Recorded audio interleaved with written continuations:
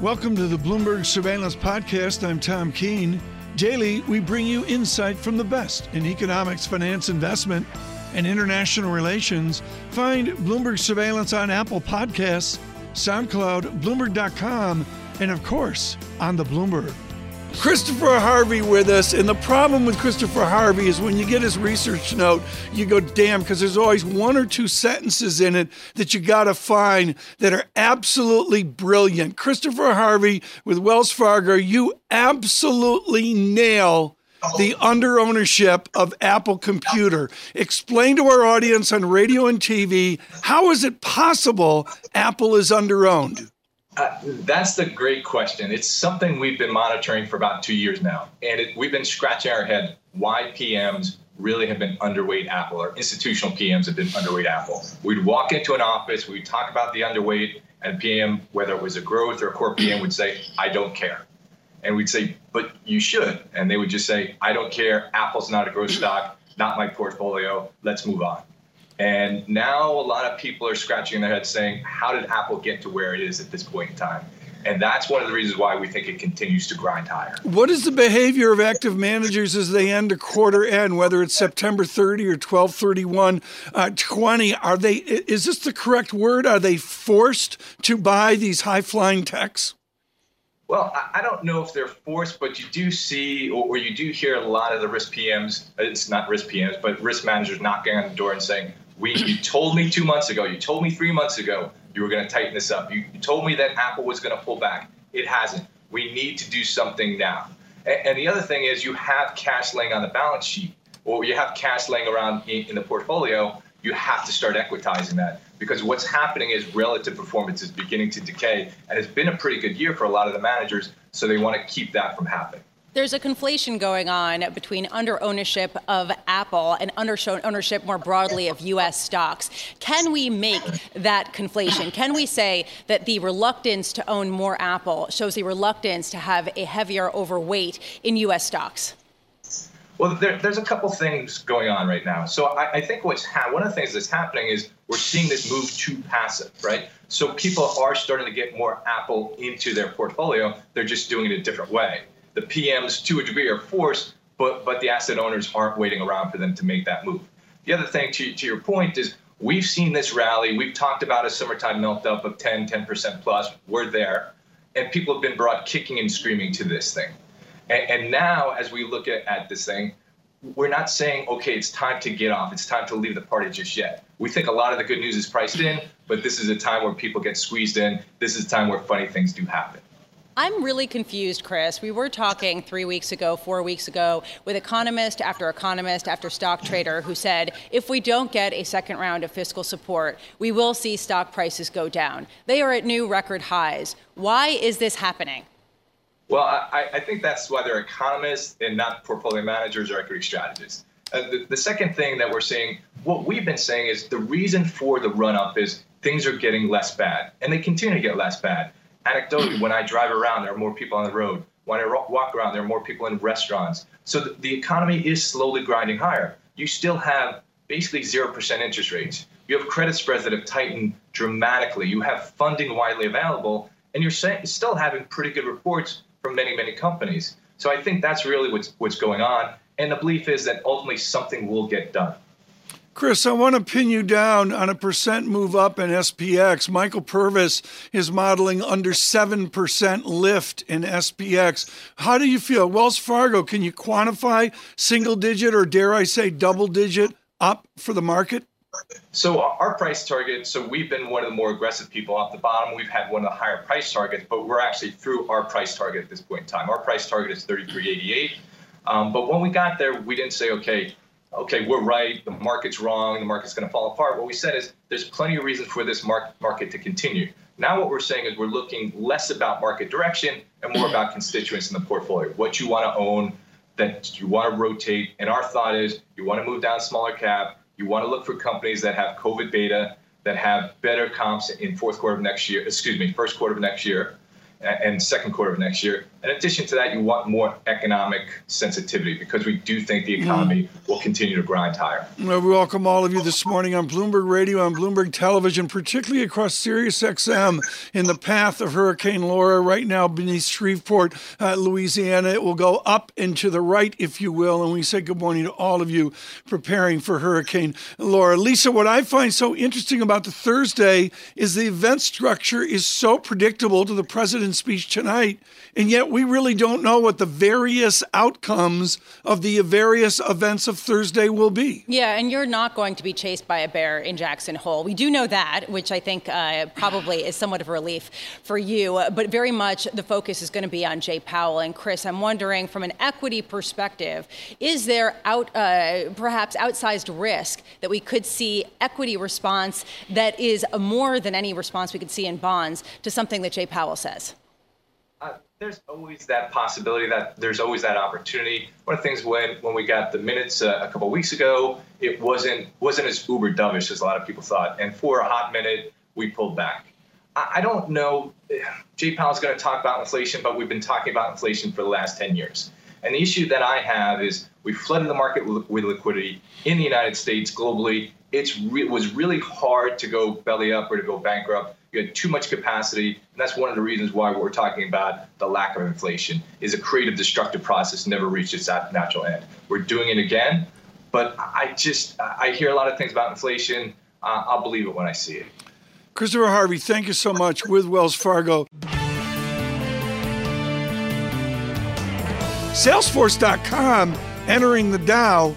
Alicia Levine joins. She's with BNY Mellon. We're thrilled she could be with us today. Alicia, the last time we spoke, I believe you had a more conservative tack, a more caution to the equity markets. Do you sustain that? So, hi, good morning. Nice to see you guys again. I mean, look, I think that the pace at which we're rising is a little bit concerning for future gains from here. But overall, there's so much support in the market, not just from the Fed, but also the flows year to date, where 5-to-1 flows have been going into the bond market and not equities. And also the fact there's nearly $5 trillion on the sidelines sitting in cash. And so all this suggests there's still dry powder, even with the pace at which we've moved higher. So yes, I'm cautious. We're just going into that season, that seasonal sort of weakness, that September, October, where, gains tend to be consolidated. There'll be some election angst, I'm sure. And there'll be some COVID angst on the vaccine or treatment front. It's never a straight line. Alicia, so, it feels like, we could pause. But ultimately, I'm still positive the direction of travel is upward. which ratio is your key valuation metric right now? Is it price to sales? Are we rationalizing like Amazon, or is it price to cash flow? Is it something like across to the balance sheet, total enterprise value to EBITDA? Which is the ratio that matters to Alicia Levine? So I think that's a great question. I've been talking to people who've been in the market for 20, 30, 40, 50 years in the last few days. No one's actually seen anything like this. It's kind of extraordinary. I'd say right now it's really cash. Cash is king, and, the ability to plow back into the business. And, clearly, I'll just give you a metric. Every night we calculate the outperformance of the 5 large cap tech stocks versus the rest of the S&P. We started this in April. The outperformance was 28% in the middle of April. Do you know, as of the market closed yesterday, the outperformance of those 5 stocks is now 60%, 60% over the rest of the S&P. And the reason is the cash generation, the earnings power, the cash generation. They don't need debt, and they keep on growing. And it's not entirely irrational. It's not irrational. They are growing, and they are growing faster. Well, and they are growing, and it isn't irrational. So if you want to get cautious, what do you sell? That's great. Look, I think that for the most part, given how levered the market is to the tech sector and the communication sector right now, you have to have some exposure here. I think the general idea of trimming some of your winners and rebalancing is a great idea. We do believe that there will be a credible vaccine out there somewhere in the next 4 to 6 months, which will blunt some of the macro concerns that you've talked about in the previous segment. There will be something available, we're pretty sure, by the first quarter of 2021. And so therefore, your industrial stocks, your housing stocks, and even your epicenter stocks could look appealing in that scenario. Alicia, I'm struggling, though, with the idea of the Robin Hood narrative, the idea that, yes, you've got the fan mag stocks that have some understandability behind their rise. Tesla gaining 415%. Are there pockets of froth here? Oh, for sure. I mean, there are certain names you can't explain, and I think that's one of them. There is a momentum going. I mean, let's just, for Tesla, just for 1 second, was the largest short in the market. And it was the largest short not only on the institutional side, but also on the retail side. So part of that price action, it was that technical there.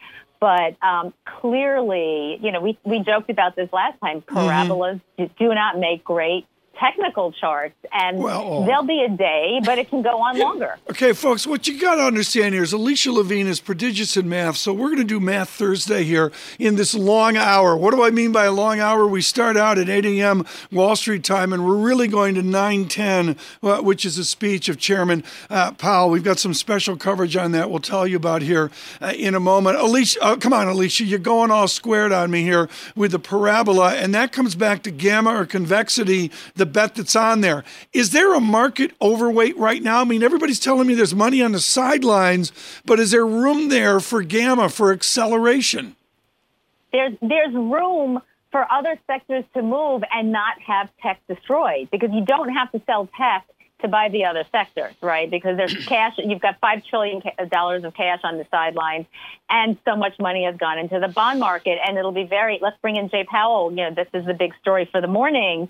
What are we going to hear today? And they're going to sit on rates even as we see inflation moving upward. Alicia, you've done a great job answering Tom's gratuitous way of getting gamma in there. Really, Tom? Seriously, she's not even focusing on the technical every as day. much. Come on. Alicia Rutter, Shelton Natenberg. I mentioned Shelton Natenberg, folks, yesterday. I got a huge response to that from geeks on Wall Street. Mr. Natenberg came out of Chicago years ago with the definitive one volume on the Greek letters. It's read like the Old Testament on Wall Street as well. Alicia, where's the Greek letters here right now? I mean, there's a whole bunch of Greek letters. Which of those matters to Alicia Levine? So what matters to me right now is the positive rate of change, right? So the second derivative. Yep. That's what matters to me right now. And that's what matters to markets. And we forget that at our peril. It's never the absolute level. It is the rate of change. And every time investors forget that, they're on the wrong side of the trade. And the reason the market's moving upward is because the rate of change continues to be positive. Here in the U.S., the data has been getting better in the last few weeks.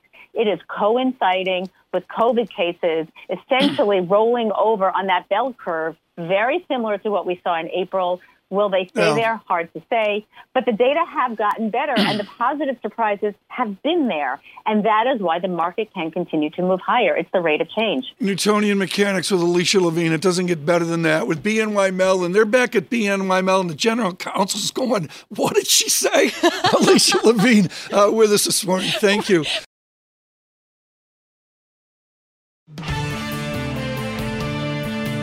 Right now, we're thrilled to bring you Megan Green. She's at Harvard Kennedy School, a senior fellow, and has just done brilliant work folding market economics and acute analysis into the broader theory of what we're doing in economics and, of course, how it links into finance and investment as well. Megan Green, thank you so much for joining us today. Megan, I really want to go to the arch issue, which has been the battle of our textbooks, rules and discretion, and this new, more surgical idea of targeting.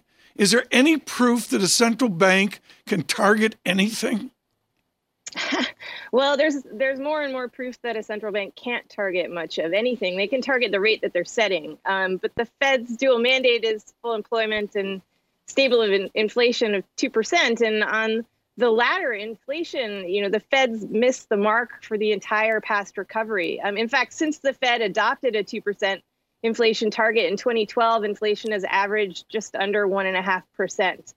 So when Jay Powell does get up, and it's widely expected that he'll provide the broad brushstrokes of a change in the Fed's target towards average inflation so that there's a catch-up factor, meaning that the Fed will overshoot on inflation to offset undershooting for so long. I do think investors might ask, can the Fed overshoot on inflation? It's been so far under its target for so long. There's a real credibility issue.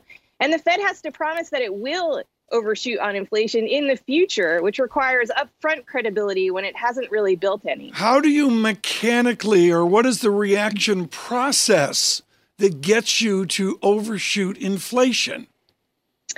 I mean, if the Fed really wanted to overshoot on inflation, it could provide helicopter money and achieve it, I think. But within kind of the political feasibility of what the Fed can do these days, I don't think there's a whole lot that the Fed can do to even hit its target, particularly now when we're facing a huge and persistent drop in demand. So I don't think the Fed can generate inflation of over 2% right now. There are concerns, though, that the supply side aspect of this crisis will come through and generate some inflation. So the Fed might get lucky for a little while and have inflation overshoot its 2% target, but I doubt that will be sustained. Megan, we can't get good inflation unless we get more jobs back. And not all job losses are equal. Initially, people were saying that they were temporary job losses. Now they're increasingly permanent. They're increasingly high paid. And I am unclear on what the Fed can do to improve this picture.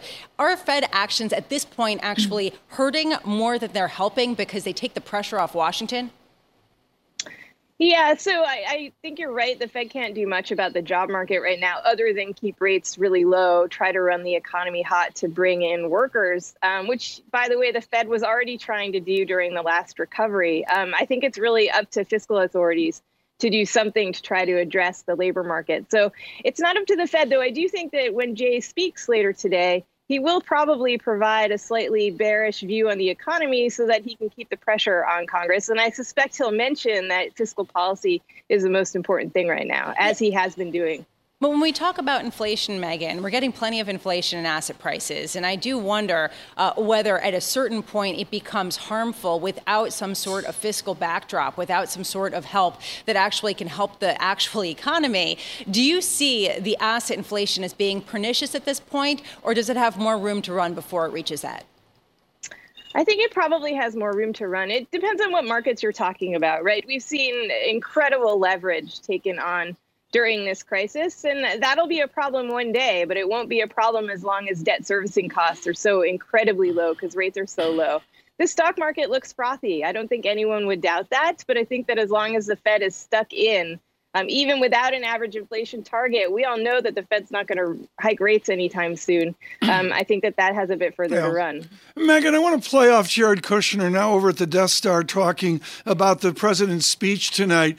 And, Megan, I want to talk about a hopeful America. Mr. Kushner says the president will speak of a, quote, hopeful, unquote, America. How does Jay Powell do that? How does he generate a hopeful message today when I've got a number of leading economists looking at double-digit unemployment coming down slowly? Yeah, I think it will be hard to do and is probably not really in Jay's best interest, since, as I said, he'll want to keep the pressure on Congress to come up with a fiscal stimulus, which probably won't happen until September at best at this point. But I think you could look to some data points like retail sales, durable goods, which improved. The problem is that all the kind of high frequency alternative data sources suggest that this recovery is already petering out. And I think it could turn into a downturn if we don't end up re-upping some of the fiscal stimulus. Megan Green, thank you so much. Greatly appreciate it. With the Kennedy School at Harvard.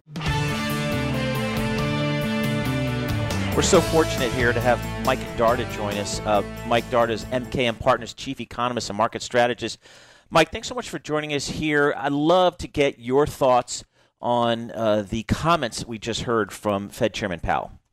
Absolutely. So thanks for having me on. I think, going through the whole speech, the key phraseology here, and a lot of this was, widely anticipated, but Powell basically stated specifically in the speech that they're moving to a flexible form of average inflation targeting. So basically what that means is the Fed wants to shoot for a 2% inflation goal. The problem in the last cycle was that they undershot it. and there was no makeup strategy for that undershooting. So this time around, the Fed wants to be focused on, if they're undershooting, to make up for that with some overshooting to a limited extent, right? He also said in his formal remarks that if inflation were to start to get going too much, that they would not hesitate to act, tighten policy, and to bring inflation back down. But the basic point here is to average 2% inflation over time, and so 2% will not be a ceiling, but really a flexible average inflation goal. Michael Darda, thrilled to have you on. You're just the right guy to have on here at this moment in Fed history. What I find fascinating is the ex-ante feel here to this. If they're going to inflation target and overshoot, are they going to be reactive to the overshoot, or is it implied in the speech that they will be proactive and get out front to push inflation higher? Well, I think, Tom, the idea is to be proactive here. So one of the things that happened towards the tail end of the last business cycle is that the Fed was tested, right? You had a lot of people saying, well, the Fed's going to run it hot, and we had a test in the last 2 years of the last cycle where fiscal policy eased, inflation was mostly below the Fed's target, and the labor market was tight. What did the Fed do? They actually tightened policy for 2 years, even though inflation was below their target most of the time. And so the Fed was basically acting the way that prior Feds acted, moving in a way to head off any inflation above 2%. Well, it turned out that the tight labor market really didn't put any significant upward pressure on inflation, that growth was slowing, and that recession risks were actually starting to mount, which is why the Fed had to reverse course and start cutting rates. That inverted yield curve, Tom, told us something. We discussed this many times. A lot of economists ignored it, said it was irrelevant, but it both predicted a slowdown and eventual rate cuts. Okay, Paul Sweeney, I promise we're not going to turn this into a historical clinic, but I'm going to go back, Michael Darda, to Richard Timberlake and the Georgia School. Good morning, Robert McTeer, and the great one-volume Monetary Policy in the U.S. and Intellectual and Institutional History. That's great, but is all this theory overwhelmed by the dynamics of aggregate demand, and that you can use the monetary toolkit until it doesn't respond to aggregate demand dynamics? Well, I think that's exactly right, Tom. I mean, how does inflation move up and move down, and what is the Fed actually doing? They have to be able to stimulate aggregate demand to get inflation to move up. They have to be able to retard aggregate demand to get inflation to move down, right? And so they do that essentially with two different policy tools. They can buy or sell bonds to ease or tighten, or they can target an interest rate, a short-term rate, or there's some discussion now about moving out to a longer-term interest rate. So that's what the central bank does, and I think that's important to reflect on now that there's a lot of discussion and pressure on the Fed to add additional mandates. But I think we've got to be very careful in not asking the Fed to do too much. If its one goal was basically not achieved in the last cycle, 2% inflation, is it really a good idea to be lopping on additional mandates that the Fed does not have the tools for?